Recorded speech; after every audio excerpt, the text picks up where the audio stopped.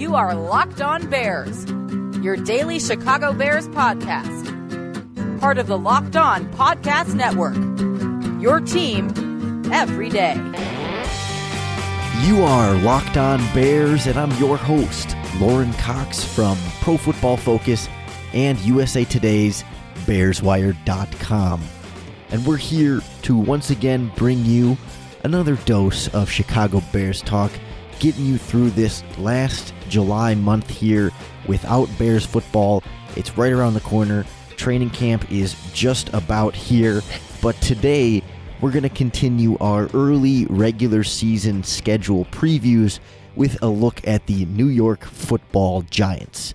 We'll take a look at what to expect from Eli Manning this season, how the Giants' new 3-4 defense is going to look and how that's going to function, and we'll wrap up, as always, with a look at what to expect from them in terms of win-loss and a regular season finish for those Giants.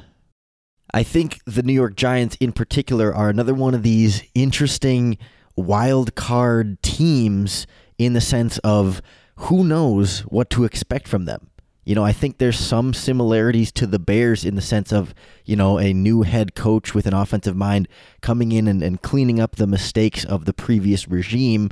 And this is a team where if everything goes right, they can be pushing for a pretty successful season, sort of in the way of the Bears, but they're relying on some different factors to kind of come together, like Chicago, and we'll kind of see where this comes, because I think the Giants are a team that some people look on paper on the Bears' schedule and write that one up as a win, just based on the poor play we saw last year. But as we'll find out in our conversation with Mr. Ed Valentine from Locked On Giants, things might be a little bit better this season in New York than you think, just simply the addition by subtraction of the previous head coach, Ben McAdoo.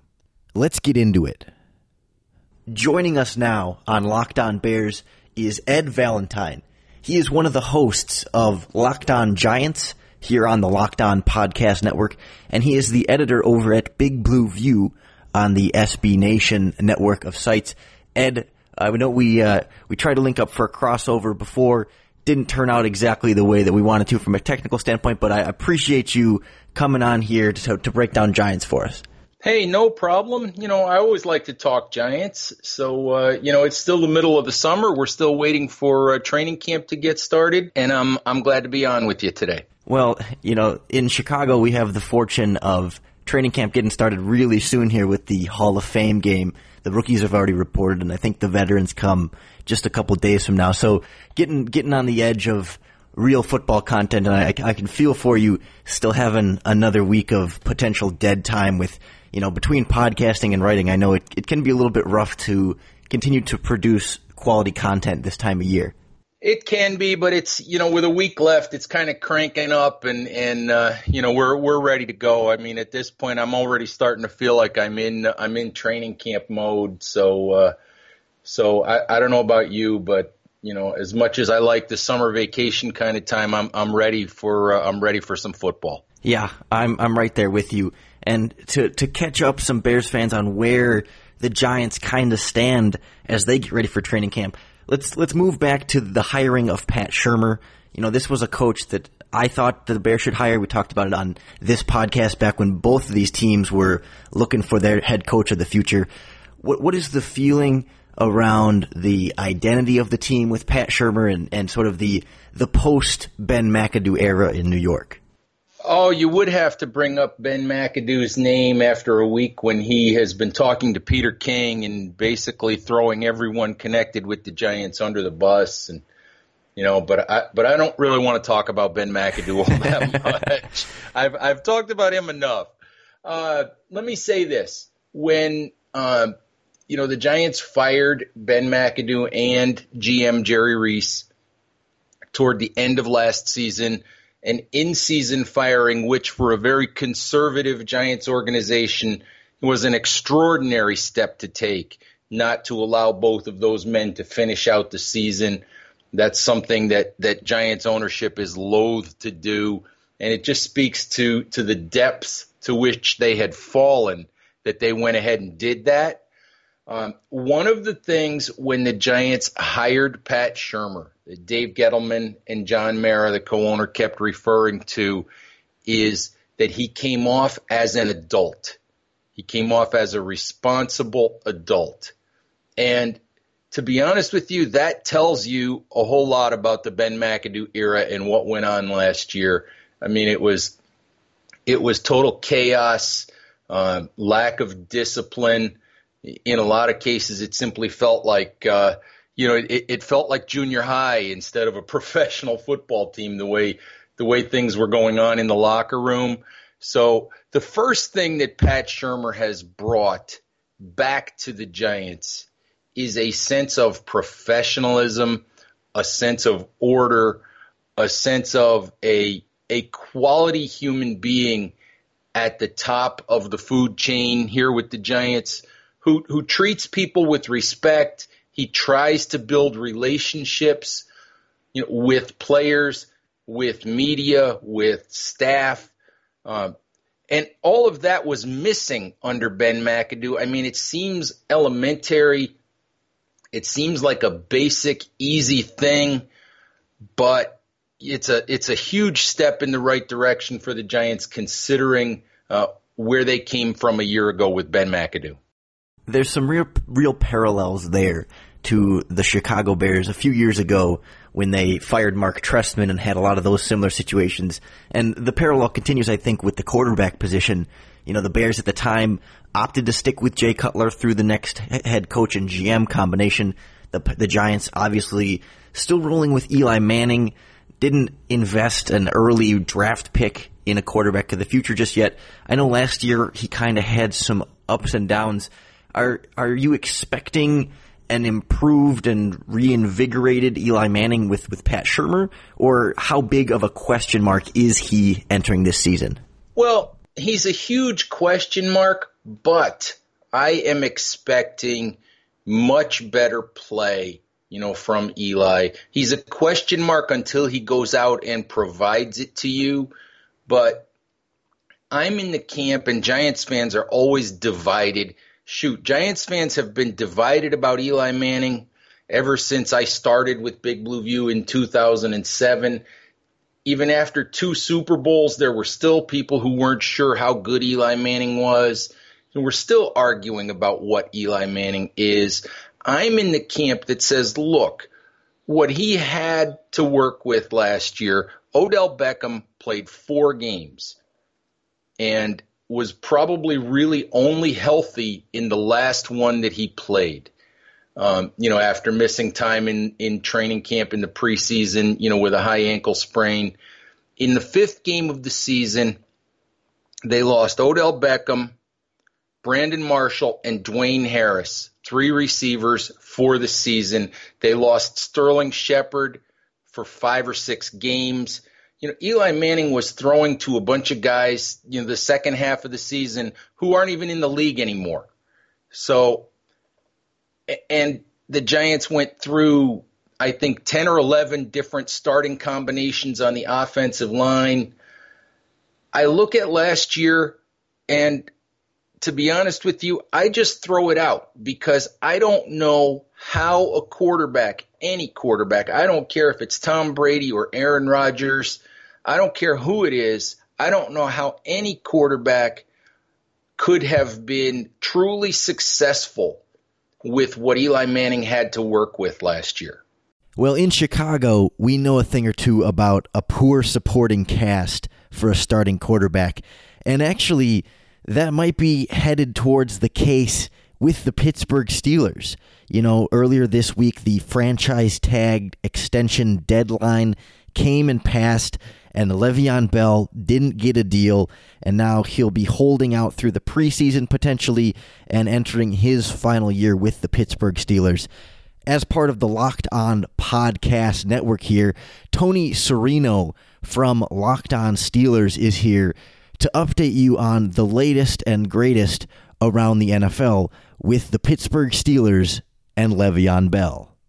Hey everybody, it's Tony Serino from Locked On Steelers, and the deadline to reach an extension with players under the franchise tag came and went on Monday afternoon, and the Pittsburgh Steelers and Le'Veon Bell were unable to get a long-term deal done, and that likely means now that Le'Veon Bell will be playing 2018 as his last year as a Pittsburgh Steeler. It is a sad day in Pittsburgh. It likely means the end of the Killer B era, the end of the Antonio Brown, Le'Veon Bell, Ben Roethlisberger era in Pittsburgh. So much hype, so much excitement about that offense, and to this point, they only have 2 playoff wins to their names, and really a very disappointing loss to the Jacksonville Jaguars a season ago. If this team doesn't win a Super Bowl in 2018, it will go down as quite the failure of offensive talent, or quite the failure to capitalize on such offensive talent.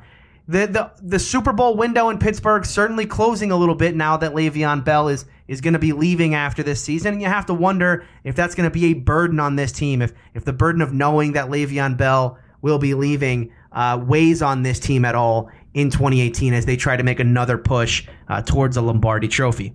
If you are a fan of another team and you are hoping to get Le'Veon Bell during the 2019 offseason, well, you be ready to pay a hefty price tag for Le'Veon Bell. It was reported that the last contract offer to Le'Veon Bell was 5 years, $70 million, with $33 million of that in guaranteed. That was $14 million per season, and Le'Veon Bell turned that contract down. He will likely be looking for in the range of 15, 16, maybe even $17 million a season. Again, he wants to reset the running back market back to where it was when Adrian Peterson got his big deal back in 2011, and he has said before that he wants to be paid not just as the best running back, but as a great wide receiver as well. So, again, if your team is looking for a running back and has that kind of cap space, he will be available in March of 2019. If you want to hear more about this Le'Veon Bell situation, you can search on iTunes, Stitcher, wherever you find podcasts.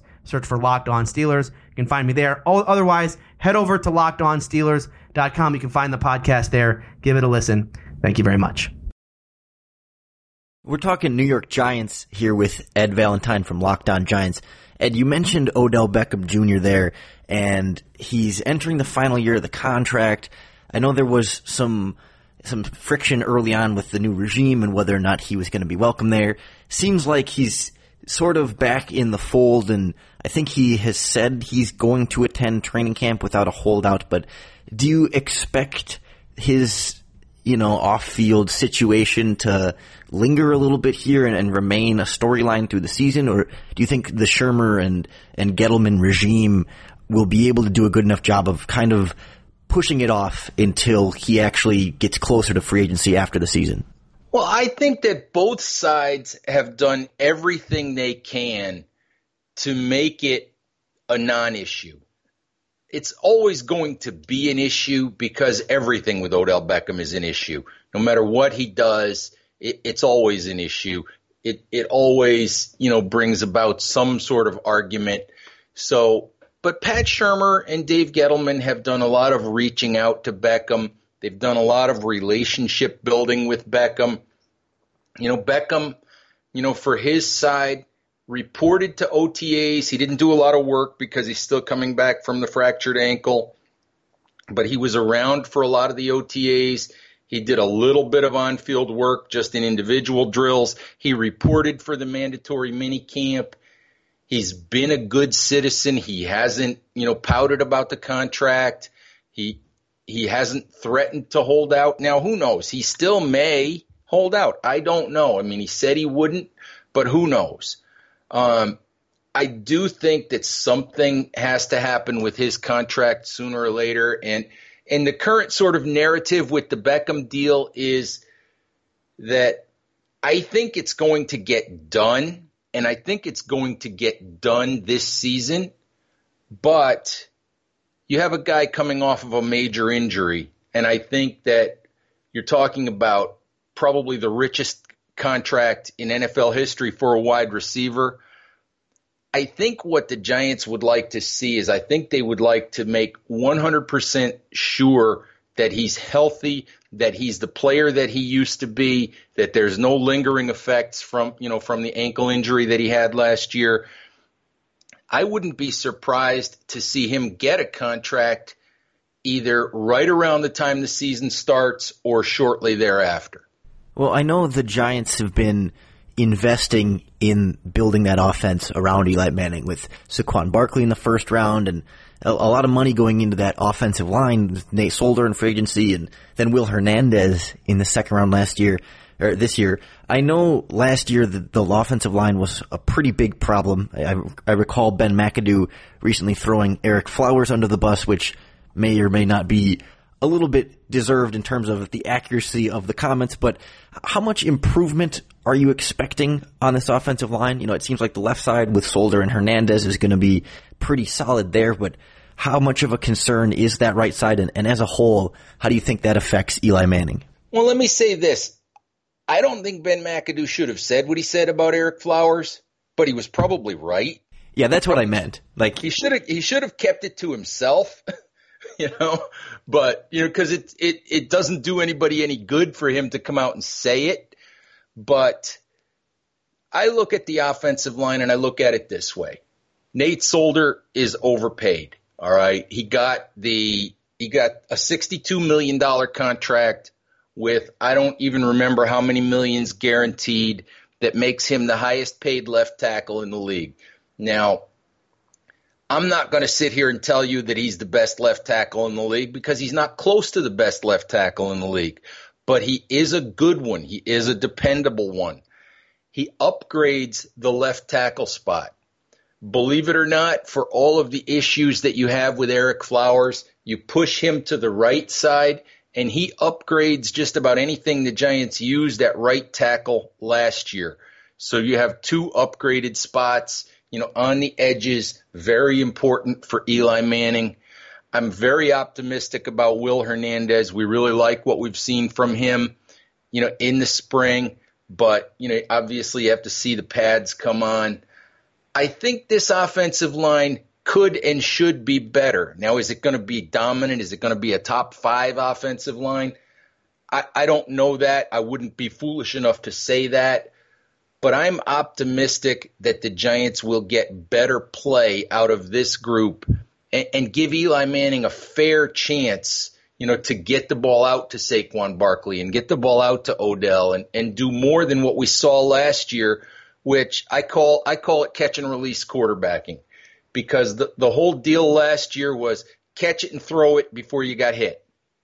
It wasn't, catch it and look for the best place to throw it. It was catch it and throw it somewhere before you got hit. How do you think, moving to the other side of the ball here, as Eli struggled to have time to throw and opposing pass rushers got after him, how do you anticipate the Giants' pass rush adapting to this 3-4 defense? I know it's going to be weird for me to watch the New York Giants not be in a 4-3 for how long they were with Spagnuolo and the previous regimes before James Betcher comes and takes over this defensive unit. Where does the trade of Jason Pierre-Paul kind of fill in this? I mean, how much of a drop off and how much of a transition are you expecting from the Giants' ability to get after the quarterback? Well, I'll say this. When I look at the Giants, it's kind of surprising that, considering that they haven't scored 30 points in a game since Tom Coughlin was the head coach, it's kind of surprising that I look at the Giants and I'm more worried about the defense than I am about the offense. And in particular, you hit the nail on the head here. In particular, I think the issue on the face of it is going to be pass rush. They traded Jason Pierre-Paul, who was their leading sacker last year, I think with 8.5. And I was in favor of that trade. If they're going to go to a 3-4, Jason Pierre-Paul's not really a great fit. I look at Pierre-Paul as a guy who has a massive contract that I saw as an albatross, a guy with not only the hand issue, but he's had shoulder issues and back issues. And I look at a guy who I see as a declining player who's not going to be worth the money that he's getting, over the next couple of years. That said, what the Giants are left with is only Olivier Vernon as a proven pass rusher. They have high hopes for Lorenzo Carter, who they drafted in the 3rd round. But what you see with the Giants is they are going to have to scheme pass rush.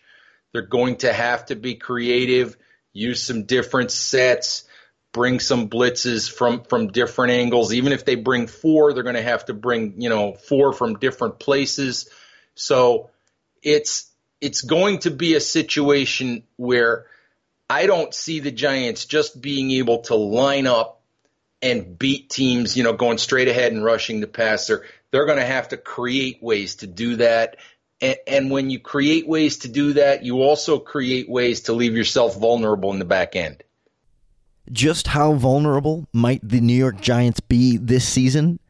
Coming up next, we'll take a look at what to expect from Pat Shurmur in year 1 and whether or not the Giants can be a potential playoff contender in 2018. Keep it locked here on Locked On Bears. How are you expecting this secondary to look different under Betcher? I mean, I know his Cardinals defense, you have a guy like Tyrann Mathieu and even Deone Bucannon, who's, with these versatile safeties, and Buchanan more of a linebacker hybrid, and Mathieu kind of working in the slot and all over the field. Like, do you expect to see Landon Collins potentially step down into a linebacker role sometimes in certain sub-package situations and get other safeties on the field, or do they not have the talent yet in terms of depth to be able to get too creative in the secondary? I think probably the latter. I'm not sure, how their secondary is going to work out. It was interesting when we talked to Betcher, we asked him about the Landon Collins, Deone Bucannon comparison, and he wasn't buying that one. He wanted to compare Collins more to guys like, I think it was Tony Jefferson and some of the other guys who he had in the secondary and moved around. He didn't really want to talk about Collins in that sort of money backer or pseudo linebacker role. He was looking at him more as a true defensive back. But for me, the secondary with the Giants is a bit of an issue just because I don't see a lot of depth there. You have Janoris Jenkins and Eli Apple on the outside, and if Eli Apple can put all of last year's difficulties, personal and on the field behind him, he is a talented player. Janoris Jenkins is a talented player. Collins is one of the best safeties in the league. But we worry about the depth after those two guys at corner. We worry about getting productivity, from the safety position next to Collins. And I think it's going to be a circumstance where the Giants are going to have to mix and match until they find some guys maybe that they're comfortable with, in regular roles. So to kind of wrap up here, we take a step back and look at this Giants team, obviously going through transitions on both sides of the ball, certainly maybe a little more on defense, but an adjustment offensively as well. Where do you expect this team to produce from a win-loss perspective? I don't need an exact prediction, but, was it overachieving in 2016 when McAdoo got them to 11-5, or is that sort of what they're shooting for this year, to kind of get back to where they were before things fell apart, or is this a longer term kind of transition to get back to being a contender? Well, I look at it this way. I do think that 2016 was a bit of an overachievement. They spent a lot of money on some defensive free agents. Steve Spagnuolo was able to get the absolute maximum out of that group that year. Their offense was still basically non-existent, except for just enough plays from Odell Beckham to help them win some games. They've missed the playoffs now 5 out of the last 6 years. They've been under 500 most of those years. So they have a mountain to climb here. What they're banking on is the fact that they still believe in Eli Manning. They still believe that if they surround him, with talent, with an offensive line that's functional, that he can play winning football, that he can get the ball to the right people, that he still has enough arm strength to be able to do that. They're banking on James Betcher to be able to to fix this defense, to get enough out of it to at least make it respectable. I don't know what to expect out of this Giants team in terms of wins and losses, but I look at it this way. The way that they've structured what they've done, choosing to draft Saquon Barkley instead of Sam Darnold at number 2, choosing to build around Eli Manning and saying we think we can win now. You know, we still believe we have a quarterback who can win games if we put the right team in place. I feel like the Giants have got to make the playoffs. I feel like the path that they've chosen, in order to justify that path, they have to be a playoff team because they chose the path of not building for the future, staying in the present and trying to win now. So if they don't win now, and I don't necessarily mean a Super Bowl, if they're not a winning team that gets to the playoffs, then the narrative is going to be that they chose the wrong path, and that building around Eli was a mistake. Well, Ed, that was phenomenal New York Giants analysis. I want to remind everyone you can listen to more Giants talk with him and his co-host Pat over on Locked On Giants, and you can find his written work over at Big Blue View, where he is the editor. And Ed, I got to applaud you. Adding Mark Schofield from Locked On Patriots onto Big Blue View is an excellent hire. Oh, thank you. I mean, I am thrilled to death to have Mark Schofield on board at Big Blue View, and you know, we recently were able to add a couple of really good writers, and Mark is sort of like the big prize out of all of that, and believe me, I'm just as excited as anyone to have Mark on board. Well, I appreciate having you on board today for this podcast. Like I said, the Giants analysis is second to none, and I appreciate you taking the time. Thanks for having me. Thanks again to Ed Valentine of Big Blue View and Locked On Giants here on the Locked On Podcast Network for joining us on today's podcast to break down his New York Football Giants. I don't know about you, but I came away a little bit surprised with the expectations for what New York could do, but I totally agree with his standpoint that if they invest in Eli Manning and around Eli Manning instead of the future, then the expectation should be immediate success in 2018. And I also appreciated how, Ed is objective and doesn't rush to assume that, oh yeah, they will be successful this year. There's not he's not a homer, just like we try and avoid here on Locked On Bears. Really appreciate Ed's perspective and his personality and everything. Just I think a phenomenal guest for a number of different reasons. If you enjoyed our conversation, make sure you subscribe to the Locked On Bears podcast on whatever podcast listening app it is you choose to use.